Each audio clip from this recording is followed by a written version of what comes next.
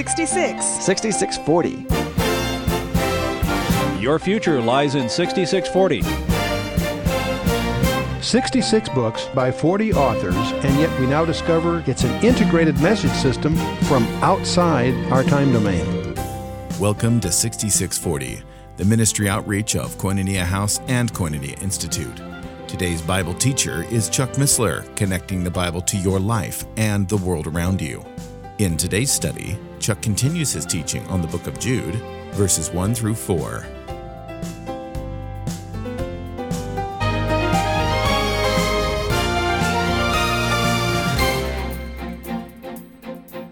Six down and then back in. The first one is assurance for the Christian. That's verses 1 and 2.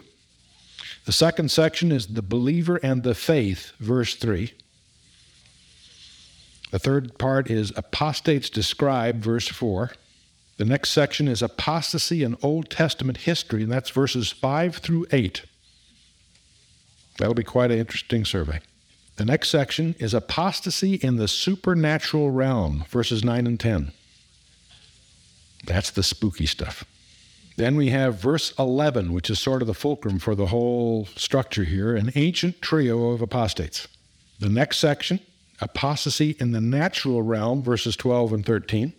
Apostasy in Old Testament prophecy, verses 14 through 16. Apostates described, verses 17 through 19. The believer and the faith, verses 20 through 23. And assurance for the Christian, verses 24 and 25. What fascinates me about that, there's lots of outlines. You can take any book and find, 7 authors will have 7 different outlines. But this one kind of intrigues me because it shows that there's an underlying structure to this book that's really quite provocative. Okay, so much for that. That gives us our 25-verse thing. So at this point, we're ready to jump in the book. So usually I spend the first 80 minutes of the first 90 minutes in ancient history and diagrams, old kings and stuff. We never get in the verse. This is pretty good. And just in hardly any time at all, we're in verse 1.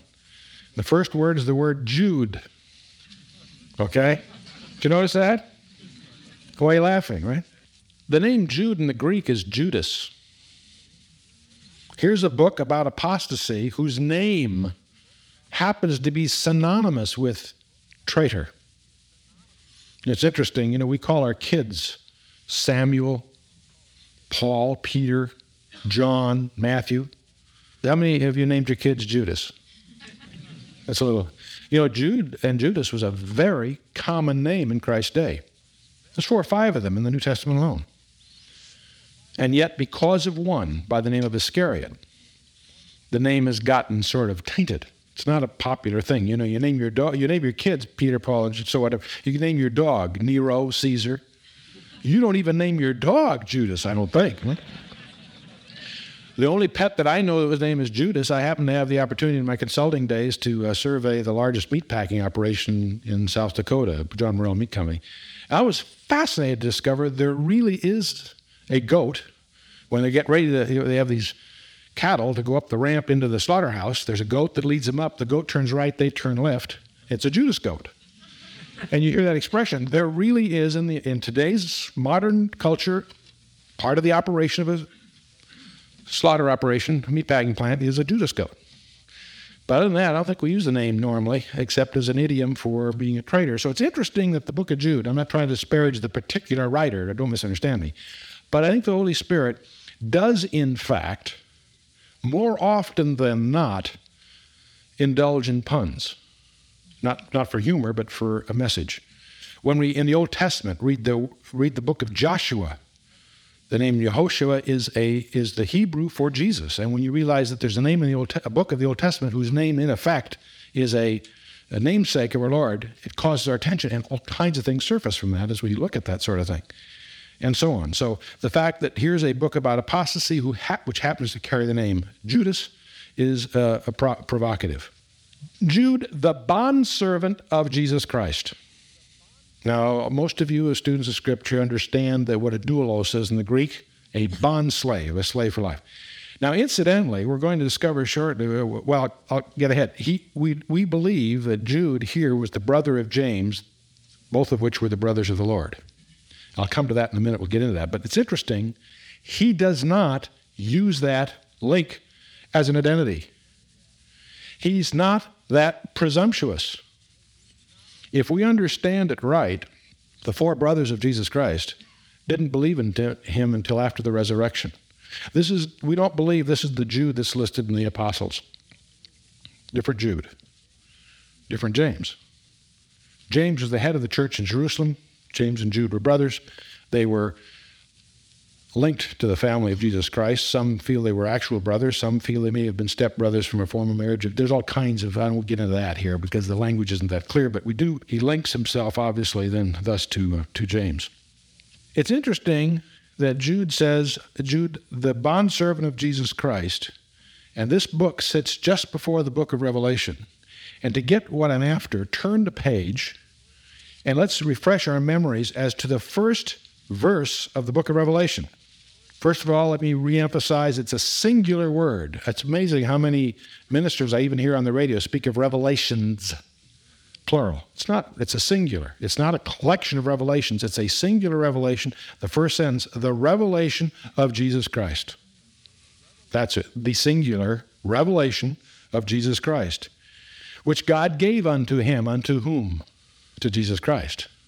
Now, Revelation seems a little strange in its style. It's because it's the Father talking to the Son. But which God gave unto him for what purpose?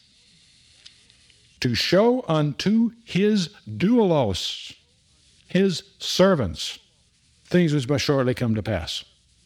So the revelation is written to whom? To the Judes, to you and I, to the extent that we're in his shoes. Jude, the servant, the doulos, the bondslave of Jesus Christ.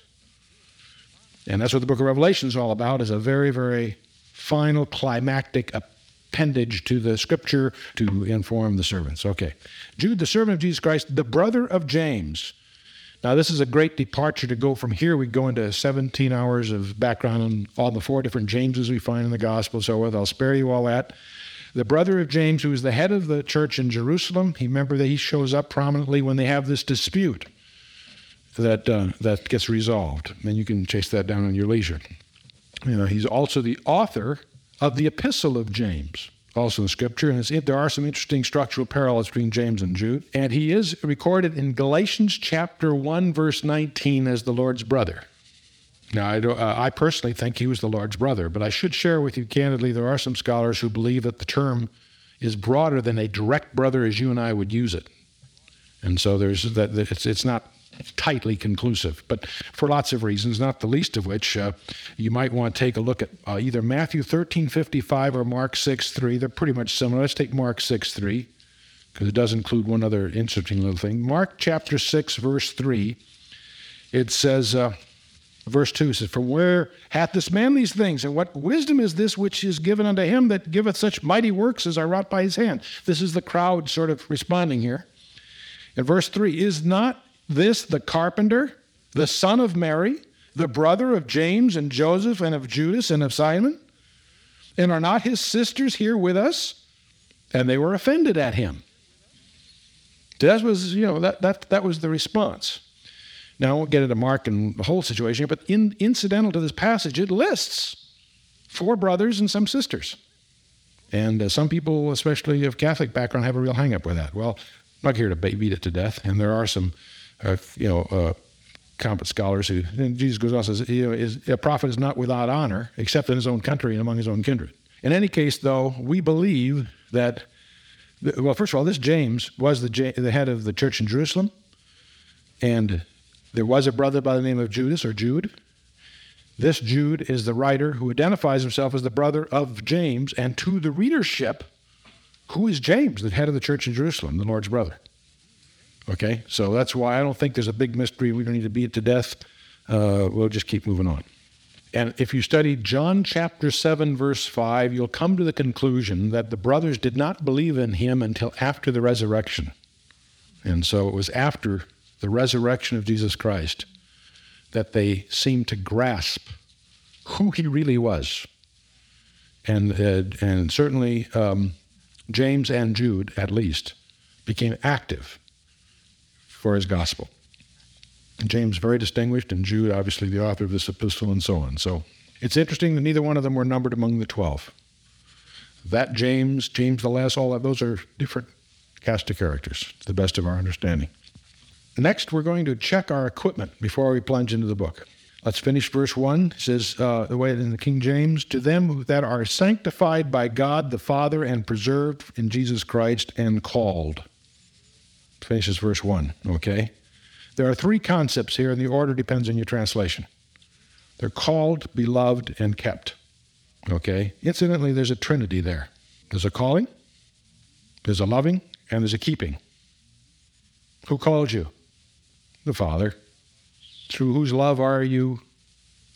For God so loved the world that he, etc., gave no son. So the love you associate with Jesus Christ, you can.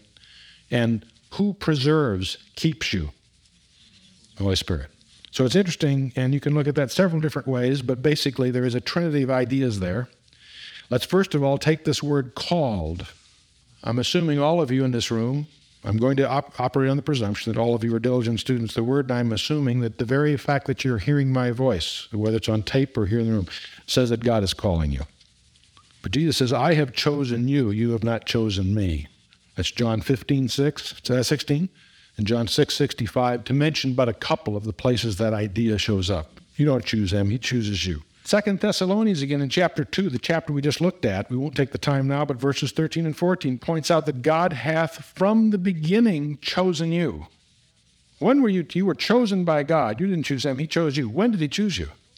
There's so many places to deal with this. I'm going to pick my favorite one rather than all these others. I'll allude to those, but I'll pick the one that I'll enjoy the best, which is Romans 8. So I might pause here, and you'll discover 5 verbs in Romans 8. Romans chapter 8 is a chapter you should have tabbed. If your life is as hectic as mine, you refer to it frequently to see that it's still there.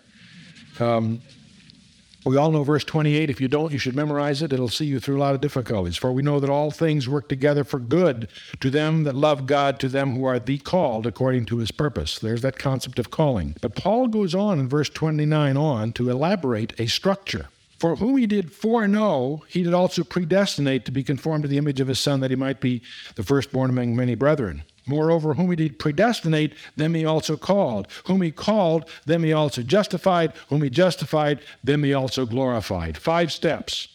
Foreknown, predestined, called, justified, glorified. That happens to be the structure of the book of Genesis. Abraham, Isaac, Jacob. I missed one. Joseph. Abraham was, foreknown and predestinated. In Isaac, his seed was called. If he can justify Jacob, he can justify anybody. And of course, in Joseph comes the glorification as a type of Christ. So Paul has in mind here a structure, if you will, apparently of the book of Genesis as an aside. Now, if you're foreknown and predestinated and called, is he faithful and just to finish what he starts? You bet. So justification, glorification are the steps that continue. So having said that, let's get back to notice what Jude is saying here, is that, okay, you're called. We've talked about that. Also, you're beloved. And I'm dealing here from the Authorized rather than the King James, but the word is beloved. And who are the beloved? The church. You can find John 14:23, John 16:27, John 17:20 and 23. Who are the beloved? Let's take a look. Well, this is too important. Let's hold our finger here, turn to John 14, and understand to whom Jude is writing and what we mean by the beloved. John 14, verse 23. If a man love me, he will keep my words, and my Father will love him, and we will come unto him and make our abode with him. Turn over to John 16. A couple of pages. We'll just hit a couple of these to get the flavor of it. John 16, verse 27. For the Father himself loveth you, because ye have loved me and have believed that I came out from God. Interesting ideas that are linked there. God loves you, right? Because ye have loved me. See, it's elliptical, it's reflexive. Okay, turn with me to John 17. This is the high ground. John 17. Intimate prayer between the Son to the Father. He's praying for his disciples. It's awfully hard just to select a piece of this, but let's pick over verse 20. Jesus saying to the Father, neither pray I for these alone, but for them who shall believe on me through their word. So Jesus here in John 17, this intimate prayer between Jesus and the Father. It's the most intimate prayer that you'll find between Jesus and the Father in the Scripture, John 17. And he's praying for you. Your name is in verse 20. And skipping on down here, just keeping on verse 20, verse 21, that they all may be one as thou, Father, art in me and I in thee, that they also may be one in us, that the world may believe that thou hast sent me, and the glory which thou gavest me, I have given them, that they may be one, even as we are one. And I in them, and thou in me, that they may be made perfect in one, and that the world may know that thou hast sent me, and hast loved them as thou hast loved me. That's a lot of love. The love that you and I share is the love that the Father has for the Son. By the time you're through with this, you get the sense that they're very, very inseparable. This whole chapter is worth your reading. If you're ever in a meditative mood and don't know where else to go, plunge into John 17 and read the prayer, this dialogue, if you will, between the Father and the Son. Or between primarily, it's Jesus' words to the Father, but it's clearly a reflexive, fabulous area. Beloved, we're going to see shortly that the letter of Jude is written not to the unbeliever, but to you and I, and the beloved. Okay, called beloved, the third verb or category or attribute here is kept. And this is strange because this is the only salutation in any epistle in the New Testament that has this word in the salutation, kept. The word in the Greek implies watchful care, close attention. It's a present possession. It actually means continually kept. Okay? The same word is used in Acts 12 and 25 of Peter and Paul's imprisonment. The verb and the structures that they were kept. They're confined. They're preserved. The same word is used in 1 Peter chapter 1 of our heavenly inheritance. I don't think our heavenly inheritance is very vulnerable. That's the term that's used here. Okay, we're kept. Now, the same word we're going to find out in verse 6 in this epistle is used of the fallen angels who are kept, who kept not their first estate. So whatever is binding them, they are kept. Okay? And the same word is used in the book of Revelation to the church in Philadelphia. He will keep us from the hour of trial, right? That word keep or preserve and so forth. Now, we're also, by the way, that's his side of it. He keeps us, right? Before we're through with this epistle, we're going to discover we have to keep ourselves. Verse 21, we're going to discover we have to keep ourselves in the love of God, whatever that means. We'll talk about that when we get to verse 21. We are to be kept blameless unto the coming of our Lord and Savior. That's in 1 Thessalonians chapter 5. So those are all ideas that are embodied here in this word kept. So we've done really well so far. We've gotten through verse 1, okay? Okay, so we're called, loved, and kept. That's the category. Then he goes on to give his benediction or his salutation. He says, mercy unto you and peace and love be multiplied. Now, you students of the Pauline letters are probably surprised. We're so used to what? Grace and peace, right? This is mercy, right? It's interesting that this letter on apostasy speaks of mercy rather than grace. They're very close cousins. We want both. We desperately need both. What's the difference between grace and mercy? Most of you know. Grace is getting something that you don't deserve, right? Mercy is not getting that which you do. Mercy is not getting that which you do deserve. Grace is getting that which you don't deserve. So they're both very desirable. Mercy implies failure on the part of its object. You and I need God's mercy because of our failure. We welcome his grace because that gives us that to which we're not entitled. Unmerited favor is one glib definition. Mercy is not getting that which we do deserve. Now, why is it mercy rather than grace? Because it suits the message. It's interesting how the Holy Spirit, in the very subtleties of the styling of the letter, it anticipates the central message of the epistle. The epistle is written by a guy who changed his mind. We're going to discover in the next verse that he sat down to write something quite straightforward and was constrained, was pressured, was forced to write something totally different. Jude is taken over but the subtleties are already showing up early of the message is coming. Mercy rather than grace. Now, here we could get into an easy digression about the law and grace and between works and faith and so forth. Wherever we have the law, we have death. Numbers 15, verses 32 through 36 is an example. A guy collects some sticks on the Sabbath day and he's put to death. God commands that under Moses. He was teaching them that you break the law, the answer comes crisply. The law speaks of death. The law speaks of failure. James 2:10 and lots of other verses that we've talked about. Okay. Works trips leads to the same chambers of horrors. Galatians chapter 5 details the results of works. Verses 19 through 21. And again, in the interest of time, we won't digress with all of these things. God's grace is the antithesis of that. Rather than digress too much on that, let's take the second word. Mercy, we've talked about. Peace, we talk a lot about peace. How do we have peace? Romans 5:1. We have peace with God through whom? The Lord Jesus Christ, exactly. There is no peace for the wicked, Isaiah 57 tells us. The whole ideal is to worry about nothing, pray about everything, and give thanks for anything. That's Philippians 4:6, crudely summarized. Worry about nothing, pray about everything, and give thanks for anything. Authority for that is Philippians 4, verses 6 and 7. Be anxious for nothing. Do you know what a worry is a sin? I worry a lot. I'm a big sinner. I got a lot of anxiety. It's all unbelief. My wife and I pray a lot about that. I'm worrying less and less because he's just taking over more and more, and I wish I'd learned that a long time ago. They don't pay me by the hour, they pay me by the ulcer. But he sees us through. And what's interesting, he sees us through never early, always at the last minute, because he's got to get us to the point where we finally give up and realize it's all in his hands. And when we do that, he comes through and fixes things. And you'd wonder, why don't we ever learn and just stop worrying and we pray about everything, and then whatever happens, we give thanks and so forth. So that's what it's all about. Philippians 4:6. Okay.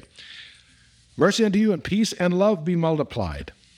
Now love shows up in the first 3 verses of this epistle, so I assume it's important. It's our badge of identity. John 13 tells us that that's how men are to recognize us as Christians, that we love one another. It's also interesting that it's the lack of love that goes from Philadelphia to Laodicea in the 7 churches. Those of you that are students of the 7 letters, 7 churches, and understand that that's a chronology of church history, understand that Philadelphia, brotherly love, gives rise to, what's the next one? Anyway, it's when Laodicea comes down, we got problems. Okay. Something else that's worth studying is Ephesians. Of the 7 letters, 7 churches, the church at Ephesus was commended that they were very rigorous and straightforward on their doctrine. However, what did they lose? Their first love. Very good. Right. And we study what happened to the church at Ephesus. Paul, John both warned them what was coming. They obviously didn't hear because their lampstand was removed. How many of you have visited the church at Ephesus? Okay. Incidentally, these elements here also show up in verses 20 and 21. So the structure of the epistle will be preserved, but we'll take that on when we get there. But that's interesting.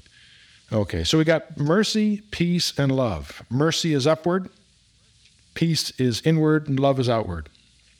So there's something very structurally fundamental going on here. In the interest of getting at least another verse or two, we'll keep moving. We could spend more time on this, but with an experienced, sophisticated group like yourselves, I'm covering very, very familiar ground, so we'll move on. We get to verse 3, and we discover a strange thing. The first question is to whom is the epistle written? It's very important when you read these epistles to try to understand who is the audience and why was it written, that sort of thing. This is being written to beloved believers. This is not written to unbelievers. This is not an evangelical piece. This epistle will have very little meaning to you unless you're born again and abide in Jesus Christ. If you're not in that position, this epistle is going to be strange and boring and unrelated and not mean much. Have very little meaning to those who are not born into the family of God. 1 Corinthians 2:14, the natural man receiveth not the things, right, and so forth. Okay, and obviously the word here is comes from the verb agapeo, which means to be totally given over to. Now, The structure is a little hard to unravel. He says, Jude says, when I gave all diligence to write unto you of the common salvation, it was needful for me to write unto you and to exhort you. And he goes on. What the language in the English doesn't get across is what he's really trying to say here. When I gave all diligence to write unto you of the common salvation, that's what he started to do. What he's really saying is, I sat down with all straightforwardness to write you a letter about our common salvation. In other words, we're believers, and I was about to write you, I infer that it's probably a letter like Paul used to write. He'd be away on a trip, and he'd write his churches to encourage them and pray for them and, just write about our comments, sometimes include some theological tidbits, but basically one of just encouragement.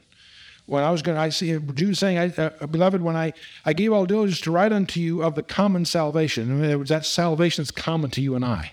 That's what he started to do. It was needful for me. That language in the English doesn't carry the intensity of the Greek. There was a divine compulsion. Something changed Jude's mind as he started to write, and he was forced to write what he wrote. You've been listening to 6640, the ministry outreach of Koinonia House and Koinonia Institute.